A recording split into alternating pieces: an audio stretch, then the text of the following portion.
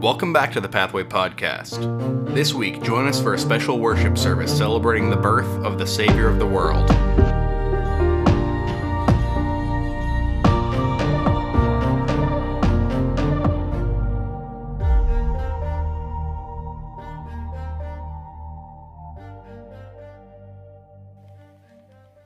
Well, Merry Christmas.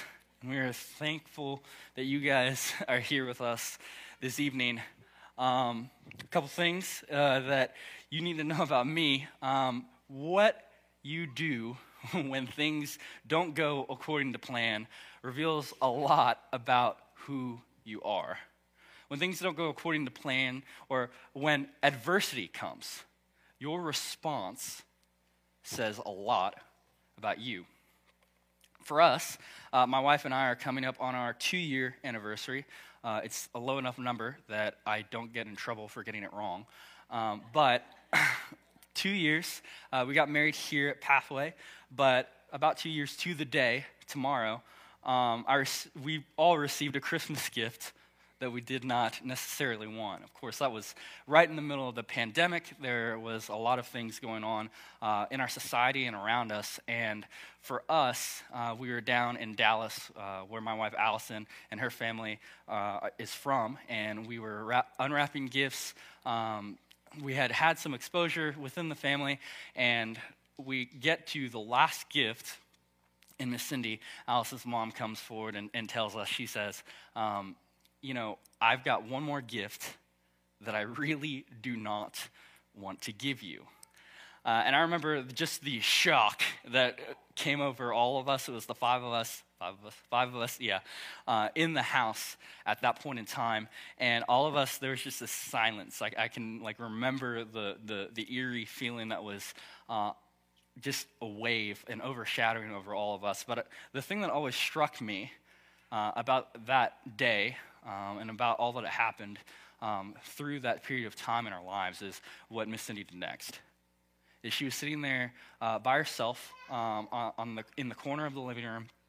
The rest of us were sitting in the other part of the living room, and she says, "You know what? Before we do anything else, I want to stop, and I'm going to pray." And I remember we sat and we got to pray together. As a family, we got to just kind of pour our hearts out about the anxiety that was kind of at a simmer, because you know how if you've planned a wedding, you know that it's already relatively stressful. So our stress level had gone from a simmer kind of to a boil for us. But what struck me always about that moment was Miss Cindy and her reaction, and how she responded to that mist of adversity. I remember asking myself, how can someone have that kind of peace in the midst of their problems? How can someone be so calm in the midst of chaos? And the answer, in thinking about that year and thinking about this season, is hope. The answer is hope. And there's a lot of ways that you could define hope, but the way that I would love for us to define it tonight is this: that hope is the confidence in the character of God. And hope is written all over the Christmas story, but it also comes with that story a lot of adversity too. And so where we're going to be tonight in Luke 1, what you need to know is we're introduced to a number of characters, but Mary, the mother of Jesus, is marked by hope. In Luke 1, we're introduced to a number of characters. We're introduced to Zechariah. We're introduced to Mary, and both of them had been visited by an angel from the Lord, Gabriel, and he had announced to them, respectively, the birth of John the Baptist and of Jesus. But how they respond to their lives being flipped upside down couldn't be more different. Zechariah, he responds with unbelief, and the tone of the angel Gabriel changes on a dime, and what happens is he silences him for 9 months. Whereas Mary, she's not sitting there. She's not sitting there thinking, "Oh no, what are we going to do about the wedding? What is Joseph going to think of me? How is my family going to react?" She responds and says, "Behold, I am the servant of the Lord. Let it be done to me according to your will." And this is the sentiments that Mary has throughout the entire infancy account of Christ. All throughout the story of the infancy of Christ, Mary has hope. It didn't matter how her life was turned upside down. It didn't matter how Joseph was going to react. It didn't matter how her cousin Elizabeth or other people in her small little town in Nazareth would react. She had hope. There was always this calmness and this peace to Mary. So the question that we need to answer tonight is, what gave Mary this sense of hope? Another way of asking this is, what did Mary know? You guys know the song, Mary, did you know that your baby boy would one day walk on water? Mary, did you know that your baby boy would sing for all creation, is Lord of all creation? Well, the quick answer is she didn't. She didn't. It's why when Jesus runs off and teaches when he's a young boy and in the temple, she reacts, she says, "Why have you done this to us, son?" She didn't fully understand who she was dealing with in the person of Christ. And still yet, she did know something. She knew some things that gave her hope in the midst of adversity. And we need to know what Mary did. And so I believe that we get a glimpse of this perspective in the piece of scripture that we're going to be at tonight. And I believe that the song that Mary sings reveals what Mary knew about the character of God that gave her hope. And so we're going to read this in a couple different spots, but if you want to turn to Luke 1, we're going to start in verse 46. And if you don't have it on your phone, it'll be up on the screen, but it begins in verse 46 and says this, "And Mary said, 'My soul magnifies the Lord, and my spirit rejoices in God my Savior. For he has looked on the humble estate of his servant. For behold, from now on all generations will call me blessed. For he who is mighty has done great things for me, and holy is his name.'" And that's where we're going to stop for the time being. My favorite Christmas movie, you guys know if you guys have been here, we've walked through this series of different clips of some of our favorite Christmas movies. My personal favorite is The Polar Express. It's a story about this boy who jumps on a train and it's headed to the North Pole. And they're headed to the North Pole, and what happens at the North Pole is that the first gift of Christmas is going to be given out to someone. And this little boy is kind of conflicted. He doesn't know if he fully believes in Santa. But what happens is he's the one who Santa picks to give the first gift to. And so if you know, he's given this little bell that falls off of Santa's sleigh. And what you need to know is that the way he celebrates that gift, the way that all the people, all the elves, all the children that are around him celebrate the first gift of Christmas is the very same way that Mary is celebrating this news of the coming Christ. We see that Mary, her soul is magnifying the Lord, is making great the name of who God is and what he has done. But more than that, it says this, he has looked on the humble estate of his servant. Mary wasn't somebody who had a high social status. She was from a little town in the middle of nowhere, and it's contrasted from Zacharias, who lives in a holy city and who is a holy man as a priest. Later in Scripture, it says that nothing good comes from Nazareth, but Mary lives there. And still yet, at the bottom of her social economic pole, at the bottom of her surroundings, God sees her. God looks down on her. What you need to know is that you can have hope because God sees you. You can have hope because God sees you. It doesn't matter where you are in your life or the circumstances that you have. It doesn't matter if you're from a small town or from a big city. God sees you and knows your heart and your circumstances. He sees you when you're sleeping, and he knows when you're awake. He knows if you've been bad or good. So be good, for goodness sake. God sees you. So the question that I have for you is, do you believe that? Do you believe that he sees you? And does him seeing you give you hope in who he is. And so we continue on. We'll pick up in verse 50. It says this, "And his mercy is for those who fear him from generation to generation. He has shown strength with his arm, and he has scattered the proud in the thoughts of their hearts. He has brought down the mighty from their thrones and exalted those of humble estate. He has filled the hungry with good things, and the rich he has sent away empty." And this is such a cool thing. This song that Mary sings is so unique because it canvases much of Old Testament scripture, much of Hebrew poetry. And so it's clear that Mary knew her stuff. But what Mary is talking about is there 11 different instances where she references something that God has done in history past. Right? She's referencing and celebrating the things that God has already done on behalf of the people of Israel and on behalf of the people of the world. Mary is celebrating what God has done through generation to generation. And she acknowledges the strength of his power. She acknowledges that he has the power to do what he wants to do and work in the ways that he wants to work in the world. God's done this in times past. And what Mary knew is that God was at work in her life then. And he's at work in our lives now. And so you can have hope because God has moved through the generations, but God keeps his promises. You can have hope because God keeps his promises. God is who he says he is, and he sees you. And God has done and will do what he says he's going to do. He's moved through generations past. He's moved through all the histories of our world and of humanity. And he's working now in your life and in your family and in this church and the places that you go in your life every day. And he's proved it time and time again.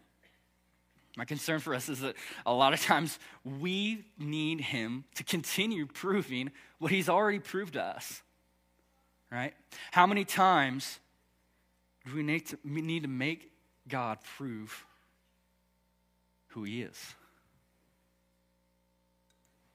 We can have hope because God sees us. We can have hope because he keeps his promises. But the last thing that I want to point out from this bursting of worship, this bursting of celebration, this bursting of this prayer that Mary is praying, really comes from that first thing that she says when she says, "My soul magnifies the Lord and rejoices in God my Savior." And there it is. Mary knows that the Savior is coming, right? The Messiah that was promised is here and is on the way, right? And this isn't like the movie Elf, which is Allison's favorite Christmas movie. This isn't like Buddy running off from the North Pole, and the little narwhal says, "I hope you find your dad." This isn't that. We don't have to go to a distant land where we don't know anything. We don't have to travel and do good things to earn our salvation. You can have hope because God has sent Jesus for us. We don't have to run off like Buddy the Elf because he has come to us. He has come to us and laid behind the divinity and treasure of heaven so he could make himself as lowly as a servant to walk among men and to live the life that we couldn't. So we would have a way to have relationship with God and eternity in heaven with him. We can have hope because God has sent Jesus for us. And our responsibility is to respond to him. Our responsibility is simply to respond. And so there's a lot of adversity throughout the Christmas story, but what you need to know is that Mary has hope in the character of God. But what I think is almost so much more powerful than this prayer is really the response that she has when she's given the news of a Savior coming, right? Her life is flipped completely upside down. But she knows and rests in the hope that God sees her, that God has worked through the generations and he keeps his promises, and that God was sending a Savior in the form of a baby boy named Jesus. What's so cool is that her response after the angel departs, the very next thing that we're told is that she leaves to go visit her relative named Elizabeth. And she arrives and greets Elizabeth, and Elizabeth is excited. She's singing with Mary. And what Mary does next is so powerful, because this is a very piece of scripture that we just went over. She breaks out in celebration. She breaks out in celebration. And this isn't just a celebration for herself. Mary knew about the hope of Jesus, but she also knew that people must know. People must know about the hope that we have in Jesus. People must know what a Savior coming to earth, lowering himself to be a servant, means not only for our eternity, but the eternity of all the people who we get to come in contact with. People must know that Jesus sees them, that he knows where you're at, that the things that you're going through, the circumstances that you have in your life is not a surprise to him. That God sees you. And he's made a promise to us that he will make a way for us to believe in his Son and have a relationship with him, to be in eternity with him forever. We need to know, and people need to know, that he keeps his promises. And above all else, with this season, we have an opportunity to share the hope that we have because of Jesus with others. And people must know about that hope that we have in Jesus. Last question I want to leave you with is, how different would the world be if we were willing to share the hope and the light of the world with everyone we came into contact to? This Christmas, I hope that the character of God will give you hope, and that you walk away willing to share the hope that you have because of Jesus and the light of the world in his Son with others. And so, growing up, it's funny because Jeremy was going to be here tonight, but for me, I grew up Catholic. I haven't really done but one or two candlelight services. I always used to think it was really cool because of just the way the light would fill the room. We're going to have Allison and Luke come up. But what you need to know about the significance of a candlelight service, the significance of what we're about to do as a church family, is that light is meant to be shared. Right? Light is meant to be shared. It's not meant to be tucked away and put under a basket. It's not meant for us to protect and hide for ourselves. Light is meant to be seen and displayed for all to see. And so when it comes to the hope and the light of the world in King Jesus, we have a responsibility and we have the opportunity to share this light and to share the hope that we have because of Jesus with as many people as we can. And when we do that, the same light that we're holding in these candles, the same light that we have because of Jesus, can fill a city. It can fill a country. It can fill the whole world. Because we have the light of the world. So I want to invite you to stand as we sing this last song. As you guys are getting your candles lit, I want to read this last piece of scripture. It says this in Matthew 14. You are the light of the world. A city set on a hill cannot be hidden, nor do people light a lamp and put it under a basket, but on a stand. It gives light to all in the house. In the same way, let your light shine before others, so that they may see your good works and give glory to your Father who is in heaven.